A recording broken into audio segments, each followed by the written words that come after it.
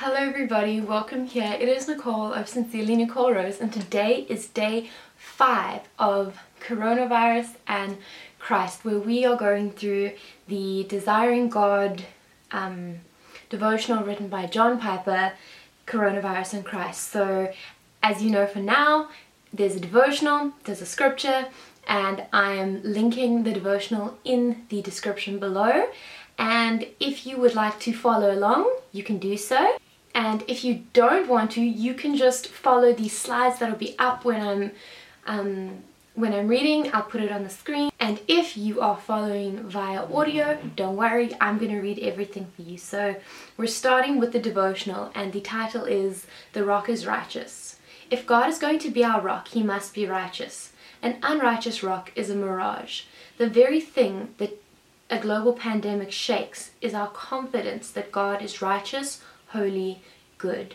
If God is not righteous in the midst of it, we have no rock. So we need to ask, what is the holiness and the righteousness and the goodness of God? Because if we don't know what they are, how will we know if this coronavirus outbreak has made them crumble? God is holy. The root meaning of the Old Testament word for holiness is the idea of being separate from the ordinary. And when applied to God, this separateness implies that he is in a class by himself. He is like a one-of-a-kind diamond, supremely valuable. God doesn't depend on anything else for his existence. He is self-existent, so he needs nothing and depends on nothing. He is complete, perfect. Therefore, he possesses the greatest value as the source of all reality and all value. God's infinite height above all other reality does not mean he is a loveless, solitary mind. God exists as 3 divine persons, but as these 3 are one divine essence, there is one God, not 3, but this God exists in a mysterious and true unity of Father, Son, and Holy Spirit, each one of them eternal and without beginning, each one of them truly God. This perfect Trinitarian fellowship is essential to the fullness and perfection and completeness of God. It is essential to his transcendent worth and beauty and greatness. That is, it is essential to his holiness. God is righteous. But the Bible also speaks of God's holiness in terms of morality. To be holy is not only to be separate and transcendent, but also to be righteous. This forces a question that we will have great implications for how we view the coronavirus in relation to God. Since righteousness implies doing what is right and doing what is right implies compliance with some standard of rightness, what standard does God's righteousness comply with? The answer is that the standard of God's righteousness is God. He cannot act in a way that would deny his own infinite worth and beauty and greatness. This is the standard of what is right for God. This means that the moral dimension of God's holiness, his righteousness, is his unwavering commitment to act in accord with his worth and beauty and greatness. Every affection, every thought, every word, every act of God will always be consistent with infinite worth and beauty of his transcendent fullness. God is good. God's goodness is his disposition to be generous, to do what blesses human beings. The transcendent fullness and perfection of God, his holiness, is like a fountain that overflows. This is why he is disposed to be generous. God is not needy, therefore he never exploits others to make up for some deficiency in himself. Instead, the impulse of his nature is to give, not to get. But his goodness is not disconnected from his righteousness. It is not bestowed in a way that would deny his infinite value and beauty and greatness. What we have seen here will keep us from jumping to the conclusion that God's fingers in the coronavirus discredit his holiness or righteousness or goodness. The coronavirus, therefore, does not point to unholiness or unrighteousness or lack of goodness in God. Our rock in these troubled days is not unrighteous. He is not unholy. There is none holy like God. There is no rock like our God. 1 Samuel 2 verse 2. Our God is not a mirage. And then the scripture that we're going to read is 1 Samuel 2 verse 2, which is, there is none like the Lord, for there is none beside you. There is no rock like our God.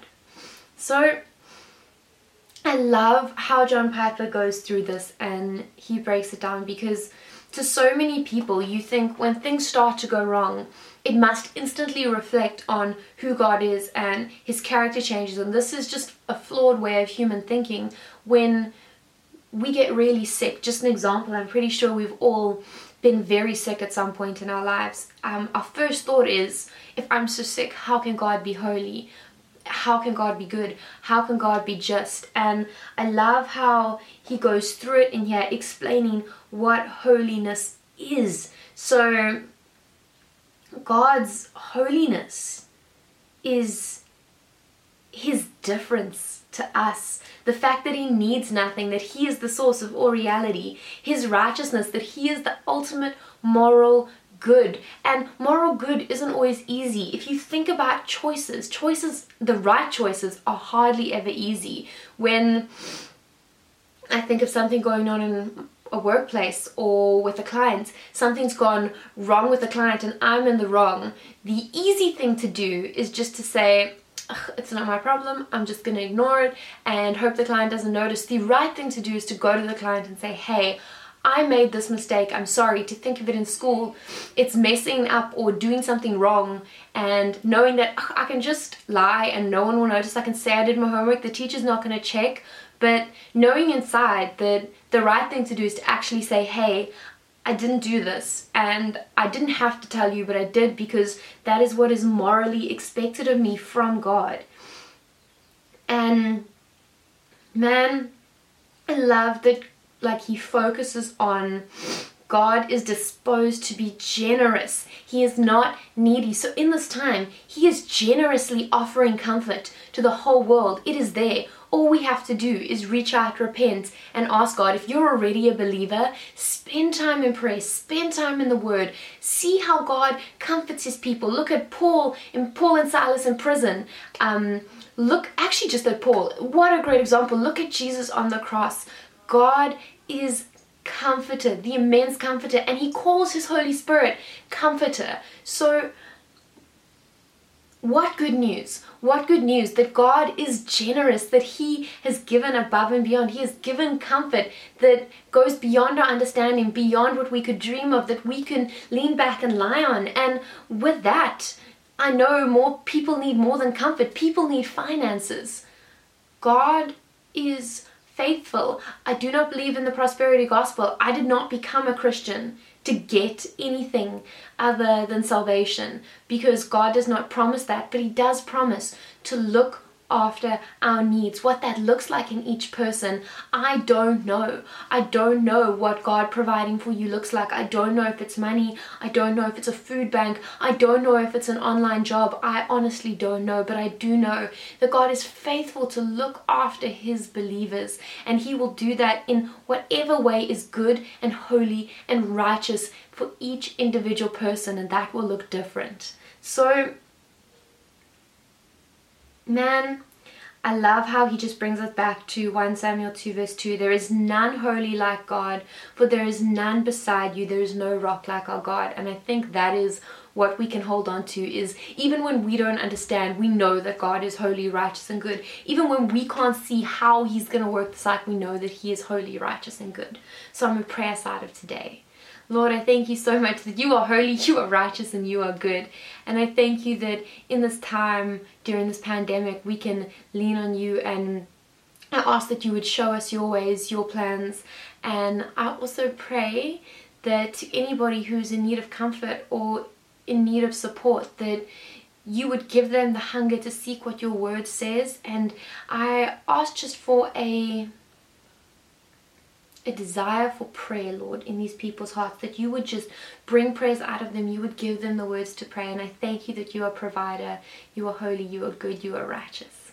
Amen.